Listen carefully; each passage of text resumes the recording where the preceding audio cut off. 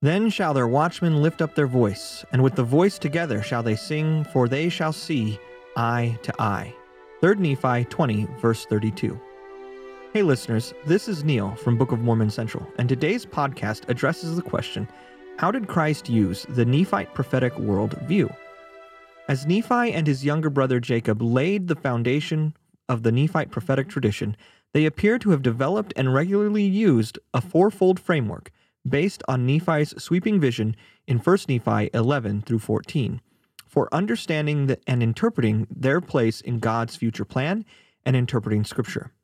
John W. Welch has referred to this as the Nephite prophetic view and has identified the four stages of this prophetic worldview as Christ's coming, his rejection and the scattering of the unfaithful Jews and house of Israel, the day of the Gentiles, and the restoration of Israel, and the ultimate victory of good over evil.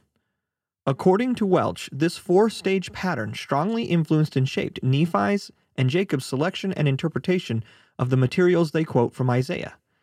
In light of this established foundation, it is not surprising that when Jesus came and spoke to the Nephites, he likewise used the Nephite prophetic worldview together with quotations from Isaiah to add details, confirmations, and fulfillments to this same overall prophetic expectation, since it would have been known among the people at Bountiful. In 3 Nephi 15 through 16 and 3 Nephi 20 through 25, the Savior built on relevant themes found in the Nephite prophetic view as he quoted from Isaiah on both his first and second days in Bountiful. In 3 Nephi 15, Jesus began by explaining that with his coming and through his sacrifice, the law of Moses was fulfilled, and old things had passed away, and that all things had become new. He thus briefly touched on stage 1 by emphasizing the fulfillments and implications his coming had for Nephite religious practice going forward. Jesus then explained that knowledge about the Nephites and the rest of scattered Israel had been kept from those at Jerusalem due to their unbelief. Jesus also declared that the Nephites were part of the other sheep, only passingly spoken of in the New Testament. That allusion to the topic of scattering in stage 2 set the stage for the Savior's detailed discussion of the future day of the Gentiles. In that day, Jesus assured his Nephite audience that their record, the Book of Mormon, would go forth to the Gentiles, many of whom would be blessed for their belief in Christ. However, eventually wickedness would prevail among the unbelieving Gentiles, who sin against my gospel. They shall become like salt that lost its savor and be trodden underfoot. The Savior then quoted Isaiah 52, 8 through 10. On the second day of Christ's ministry among the Nephites, he returned to the Nephite prophetic worldview and focused extensively on the pivotal final events of stage 4.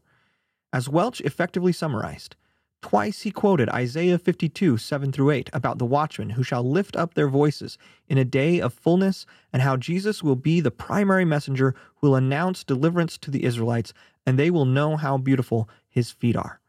He also quoted all of Isaiah 54 about the end of times when the barren or childless woman, symbolizing the church during the great apostasy, will be comforted, will become fruitful, and will enlarge and richly adorn her tent or tabernacle with seed, children, who will eternally inherit.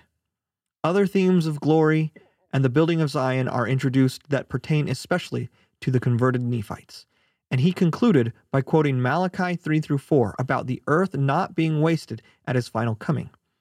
Just as recognizing this pattern elucidates the quotation and interpretation of Isaiah by Nephi and Jacob in the early years of the Nephite experience, it likewise offers insight and improved understanding of the Savior's teachings at Bountiful.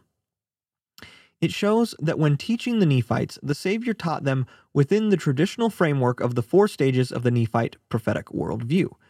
This was a pattern first established by the Lord himself as he unveiled the future to Nephi in four discrete phases. Since it had become an archetypal pattern used by the Nephite prophets, it made sense for the Lord to draw on that pattern again here, to contextualize his teachings in a way familiar to his Nephite audience, thus maximizing their capacity to understand and interpret his teachings correctly. Yet he did not conform to this pattern in a rigid way. He adapted it to fit his audience's present circumstances and the information that was most pressing to communicate to them. As Welch noted, by the time of 3 Nephi, the first two of these four stages had already been fulfilled. As such, he only briefly touched on stages 1 and 2, and did so in order to set the stage for his teachings about stage 3.